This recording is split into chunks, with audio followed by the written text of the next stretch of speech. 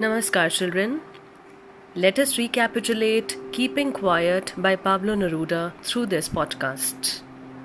But before I tell you about the poem and give you a quick analysis of the poem, I would like to tell you something about Pablo Neruda, the poet. Neruda's original name was Neftali Ricardo Reis Basualto, but he used the pen name Pablo Neruda for over 20 years before adopting it legally in 1946. Second point, he is the most widely read of the Spanish American poets. From the 1940s on, his works reflected the political struggle of the left and the socio-historical developments in South America. Neruda was passionate about nature and its lessons. According to the New York Times, he was the most influential and inventive poet of the Spanish language.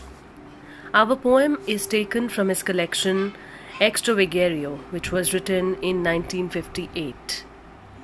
Let us talk about the style of this poem, the form of the poem, that is, as I always label it. The poet has used a conversational style.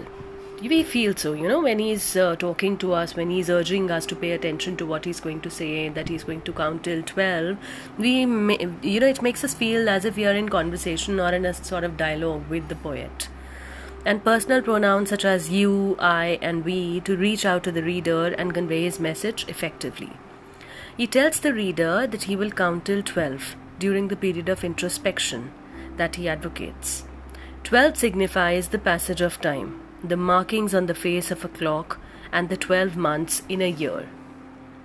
Now notice the subtle change between the first two lines of the poem and the final two lines. We are plunging onto analysis of the poem, right? Focus on these lines. In the first two lines, the poet is telling the reader to be still for a count of 12. He later goes on to give the reason for this. Now what is the strategy behind this? Think. It is a strategy to make the reader understand the need to stop all destructive, violent, harmful activity which spells death for civilization. In the last two lines, the poet is prepared to leave after having successfully conveyed his message. The strategy having worked, the precious moment of quiet introspection has taught the reader the wisdom of peace and serenity. The poet appeals to the reader not to speak in any language or indulge in any physical activity. There would be no conflict, no stress caused by machines, our submission to the rat race. The silence would be sudden and alien. The message is simple. A moment of quiet introspection will stop the world from inflicting violence upon itself. Neruda calls it an exotic moment which would bond all of us in universal brotherhood.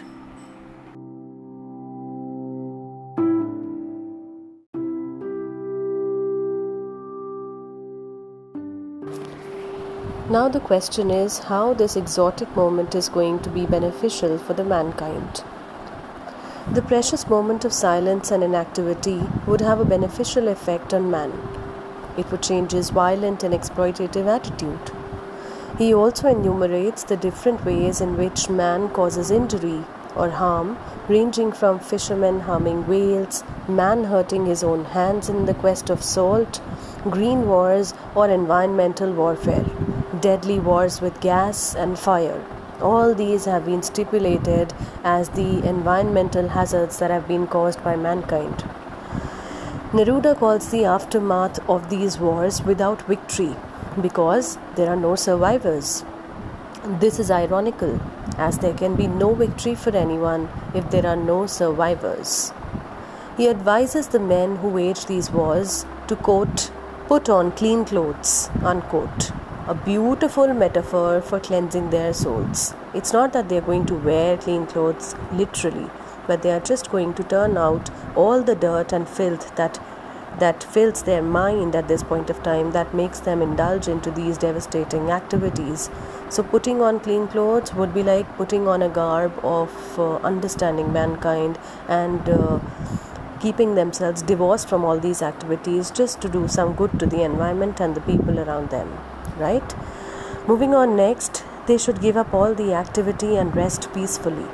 the living would have empathy for the dead. Nowadays, what do we see? In these times in which we are living, in these dismal times of coronavirus, we have already seen how man is becoming his own enemy. He has started to fear his own hands. He has started to fear his own body parts. In fact, we feel as if the virus is not physically present, but it's mentally present in the human minds. So, in order to bring about a halt to all these things that he had been doing, Neruda has brought about this change. He's asking us to take a pause and think of what he has been doing till now, so that at least something fruitful could be done, some substantial change could be brought about. This quietude should not be confused with total inactivity, or sometimes translated as final activity, which could euphemistically refer to death or moral ignorance and indifference. As I told you when I was reading this poem to you, that this kind of an activity should not be construed as complete non-indulgence into any sort of work. It should not be construed as living a sedentary lifestyle. This is not what is meant by this line. It is in fact our salvation. The poet urges the reader to give up the rat race of incessant activity. He criticizes our obsession with the material world. We pursue material wealth and success with single-minded devotion. Doing nothing would result in a huge silence, as the whole world would be quiet. This would interrupt or alleviate the sorrow of not understanding each other, which leads to wars. We can see this happening in the present days also. We are so much engrossed in the rat race that we have not just forgotten about doing humanitarian acts, involving ourselves in humanitarian acts, in charitable beliefs, but we have also forgotten about ourselves. And when we are going to be quiet, everything is going to come to light. All sorts of prudence, all sorts of wisdoms that had long been devastated, that had long been deprived of, will come into being. These wars endanger us and ultimately lead to our own total annihilation. Now the poem ends on a note of hope, as the poet tells us that there are lessons to be learned from the earth, which appears dead but is actually dormant and carefully preserving the seeds of life.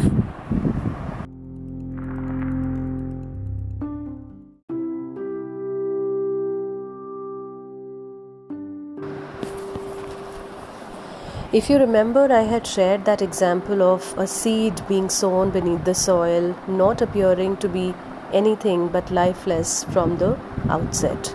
But over the period of time, as it gets proper nurturing, as it gets proper nutrition, we see how that seed turns itself into a sapling.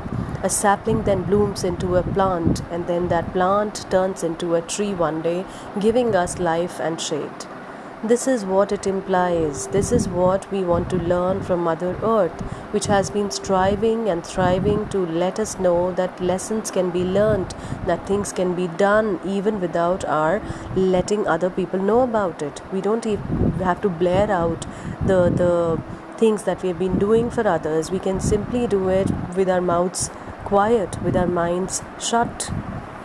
The poet seeks the help of nature's example to reinforce his ideas that there is wisdom in tranquility and peace.